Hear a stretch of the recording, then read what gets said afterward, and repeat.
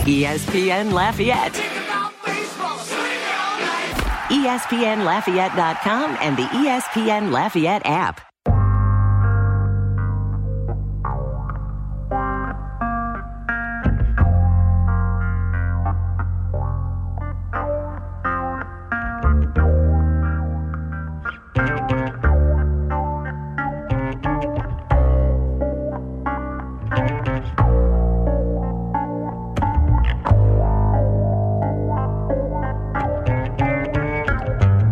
Welcome back into the Great Scott Show on a Monday morning.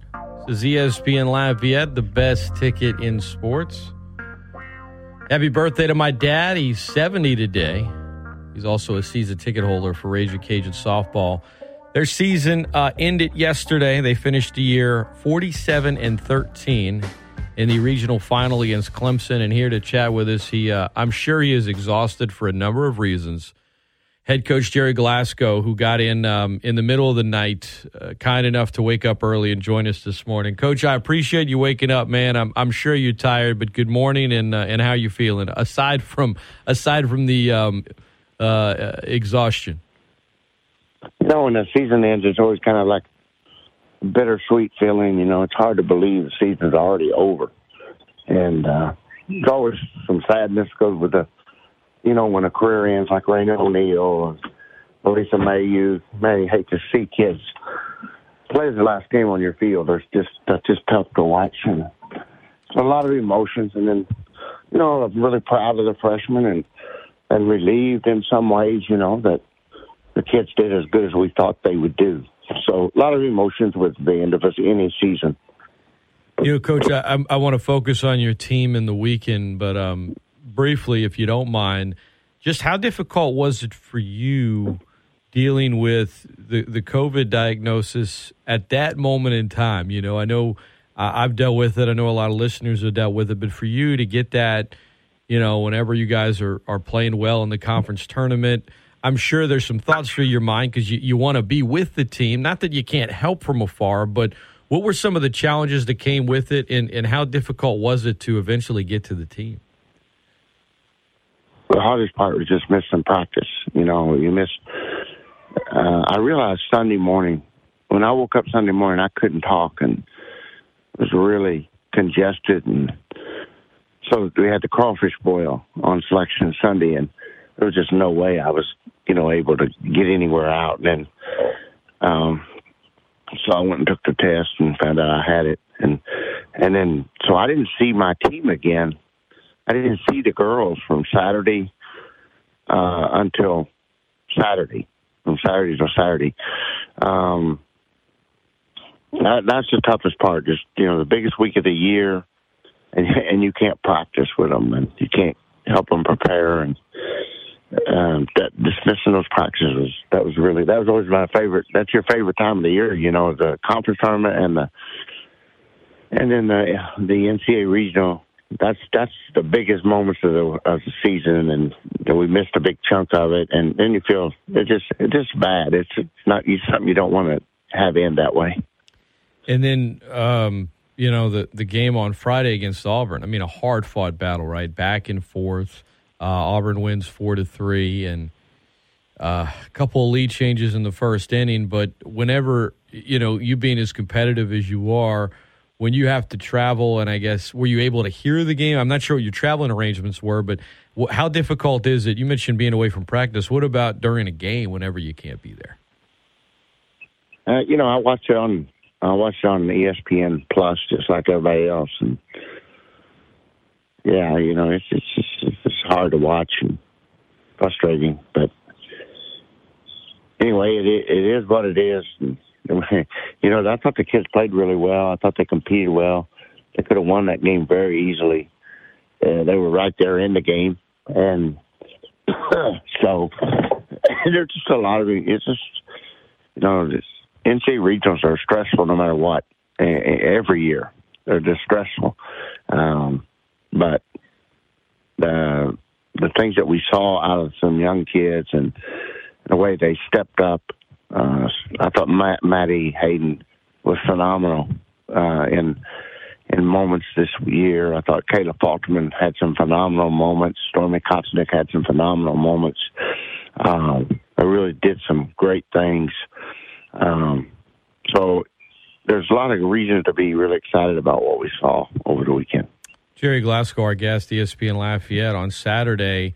The hard-fought battle against UNC Wilmington, it took a while. I mean, that team was giving it their all, as were you guys, to play a game where look, we're going to have to win 2 today.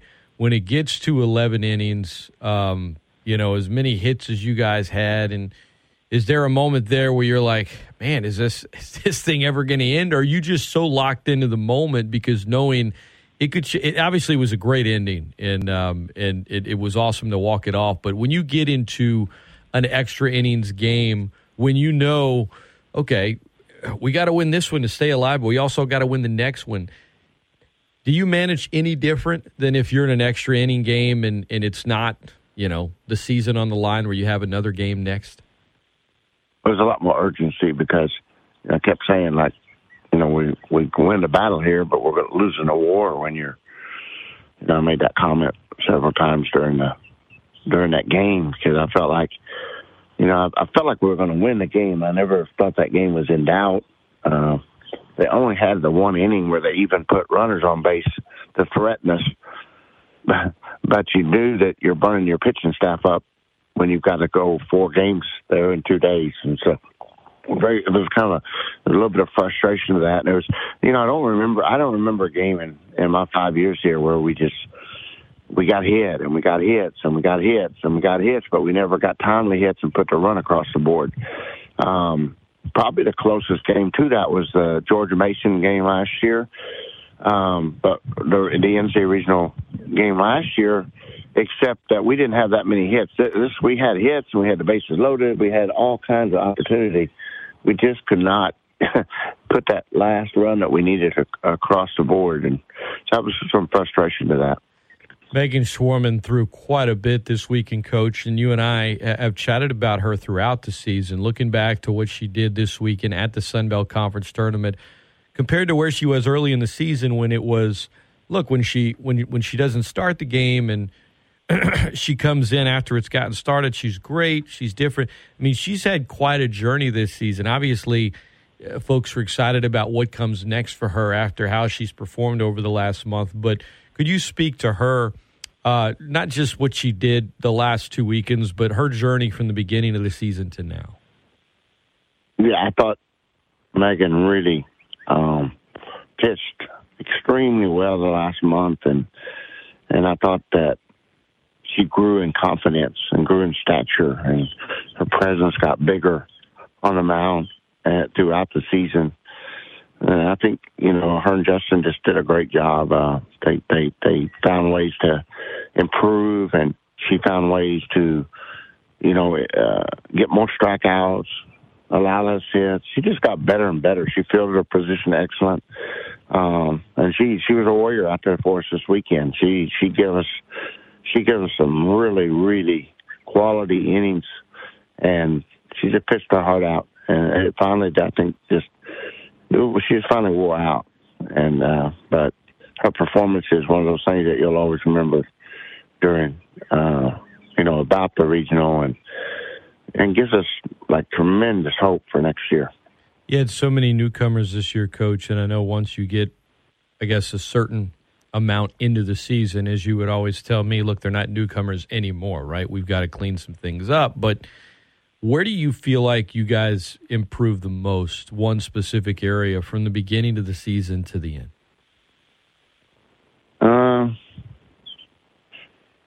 I thought the pitching got better. I thought the pitching started out the first weekend like red hot, and then it went through, kind of like you started so good that they hit a little bump there and then kind of knocked them off their feet or lost their confidence, so to speak. And then from that point on, they just kept getting better throughout the year.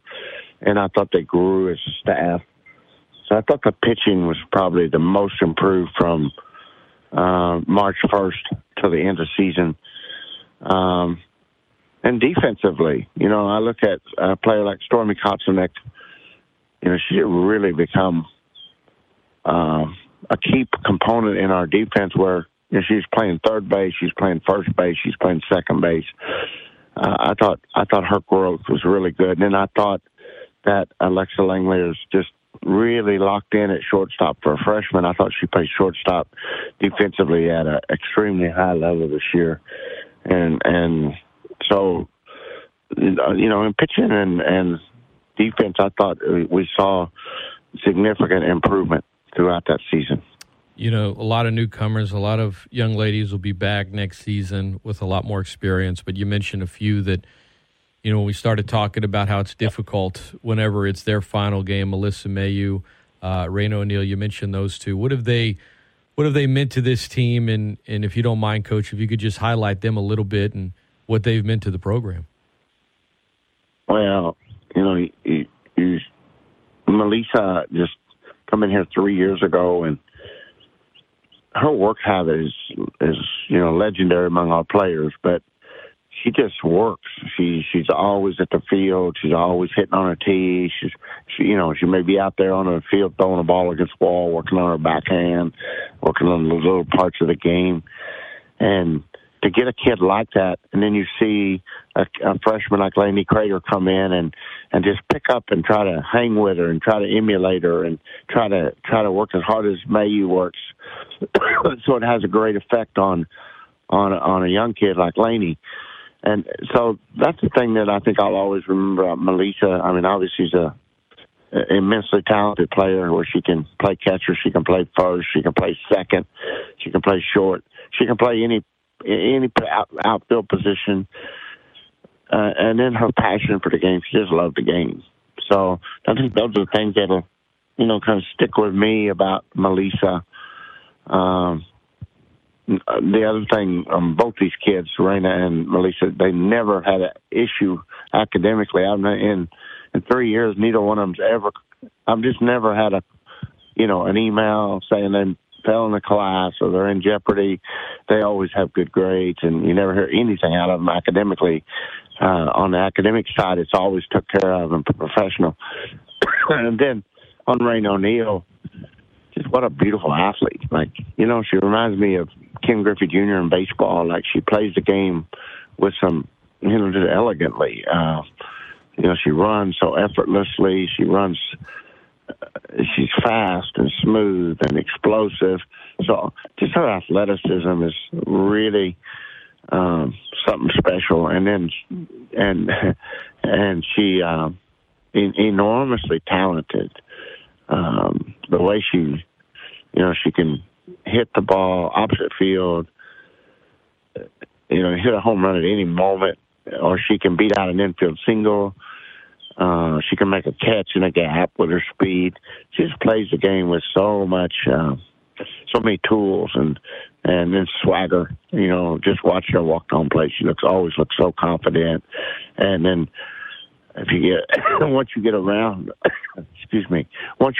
Raina, she's just a very calm, but very, very, very poised and very intelligent person. So always relaxing to be around Raina. Louisiana Ragin Cajun softball coach Gerry Glasco, our guest. Coach, when you talk to a team after the final game of the season, obviously it's different than after any other game of the season. Does your message change year to year, or is there sort of a constant message you always come back to at the end of every season? Is it tailor-made for each team? I'm not asking you to tell us anything, super personal or intimate. It's the hardest. I just, yesterday, I told the team, it's like the one meeting, the one team meeting no one ever wants to go to. It's just awful to walk into a room and, you've got kids that just played the last game of their career. And they're really not it's not a great time, not a great position for kids like that to, there's not a lot you can say right at that moment. The pain's too much, and, but basically all you can say on that last game is thank you. Thank you for the effort. Thank you for all the things you brought to our program and express your appreciation to them. But you don't want to be, what you don't want to do is talk about next year and what we're going to do next year, because it's not about the freshmen, sophomores, and juniors. It's about the seniors at that moment. So this is really nice and short. Everybody wants to get home. We had to hustle. The kids all went to Charlotte, flew in on a plane from Charlotte. I jumped in at 3. I actually got to my house before the kids got to their house. I drove, and we had a long day ahead of us. So, and then we'll meet here today, and tomorrow we'll do exit interviews, and we're going to tell Raina and Melissa one more time how much we appreciate them. But there's really no words for athletes like that come in your program. There's not much you can verbally express how much you appreciate it. But they know, and they know how much the kids on the team, and they know it means appreciating them, and it's just a hard time. I understand. Ragin Cajun softball coach Gerry Glasco. Coach, final thing. I know that you still have exit interviews, and there's some goodbyes to do before you kind of tie a bow on this season. But a lot of folks are already thinking about the future, and I understand why. There's so much young talent on this team that grew so much throughout the year. I know that your goal and the goal of the program every year is to get to the Women's College World Series and get to OKC. What in your mind is the number one thing between now and next season that's going to help you guys take that step to reach that goal that I know is very high on your list? Right now, the number one thing in my mind is the schedule. I think the one thing that's glaringly obvious is we got to get a regional at home. And I think the days, are numbered. It's going to get harder and harder for a mid-major to get a home regional. But I still think we can do it. I think we can do it here. I think next year is the year we can do it. We're going to have a deep pitching staff in February if Lamb and Shorman and Landry all come back, and I expect them to, and I'm counting on them to. And then we've got a good freshman pitcher, actually 2 good freshmen, a left-hander and a right-hander coming in. So my thoughts right now are just we got to get this schedule. We're supposed to be in Florida next year at ESPN. This took us a while to get into that tournament. That should give us 4 or 5 games in one weekend, and hopefully we can get a combination where we've been playing 9 to 10 of those top tier D1 games. I'd like to see us get 15 of those games in the preseason, and if we or in the preseason and during the season and midweek. I like what we did going over to Texas before the Texas Arlington trip. So next year, I would like to go to a Georgia Tech or Georgia or Clemson maybe on our trip out to Georgia State. Go out on Wednesday and play a game against a Power 5, maybe Auburn. Before that weekend series, I think we got to explore different ways to get our schedule just a little bit, not tougher, but to include a few more of those top 40 type programs. And then I like spring break trip. I thought the spring break trip was really hard. It was mentally a really hard trip. It was physically a really hard trip, but it was a very productive trip. And I think we saw a lot of growth out of our team this year. So I'd like to try something like that again this year, maybe out in the Iowa, Nebraska area. But we've got to find who will play us. And so that's what we'll go to work on here the next 3 weeks, try to finalize that 2023 schedule. And I want it to be such a tough schedule that if we can get on a roll and play well, we can get that regional at home. Because I really believe I said before the regional started, when I watched film of Clemson, I told Coach Justin Lacey before the regional started, I said, Clemson's where we can be a year from now. I thought we could match them on talent, but we couldn't match them on experience. And I felt like we could beat Clemson, but I felt like Clemson was more mature and polished as a ball club than we were, going into the regional.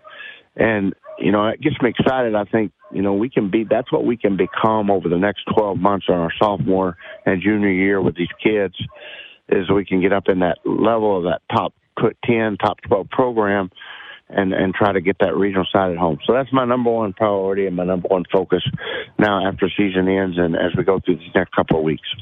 Louisiana head coach Gerry Glasco has been our guest. Coach, I appreciate you joining me every Monday this season, especially this morning. I know it wasn't easy, but all the best. Good luck with all the scheduling. I know at some point this offseason you'll get to do a little hunting and a few leisurely things, so try to enjoy your offseason in the meantime, but all the best to you and the family, and really appreciate the time, Coach.